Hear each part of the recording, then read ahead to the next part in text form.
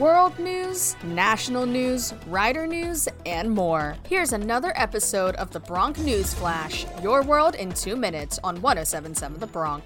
This is the Bronc News Flash, underwritten by Borough Market Restaurant, Bar, and Cafe 72. For the most unique breakfast, brunch, and lunch experience in Mercer County, you must try Cafe 72 in Ewing. To take a sneak peek at their everything is made from scratch and cook-to-order menu online, it's cafe72.com. I'm Tommy Franks from Rice University. Russia has threatened to close a major gas pipeline to Germany and warned of $300 oil prices as the West goes ahead with a ban on its energy exports. Deputy Prime Minister Alexander Novak says the surge in prices would be unpredictable. It would be $300 per barrel, if not more. Novak says European politicians, with their statements and accusations against Russia, push them towards that, quote-unquote.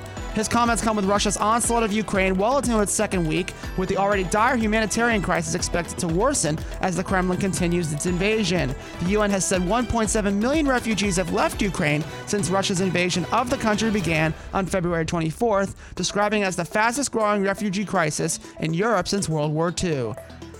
The national average price of gasoline in the U.S. today broke the existing record, rewriting the all-time high to today's $4.10 per gallon, according to Gas Buddy. The previous all-time high was set back in 2008 at $4.01 per gallon, just ahead of the U.S. Great Recession and a housing crisis. The average price of diesel is also nearing a new record, now at $4.63 per gallon, likely to break the record of $4.80 per gallon in the next 2 weeks. The Rebovich Institute for New Jersey Politics will be hosting an event with new Republican leaders in New Jersey, Senate Republican leader Stephen Oroho and Assembly Republican leader John DeMaio. They will be talking with director Micah Rasmussen on March 22nd at 7 p.m., but are having a reception before the event at 6:30. Reserve your place now for this on-campus event by going to rider.edu/GOP leaders.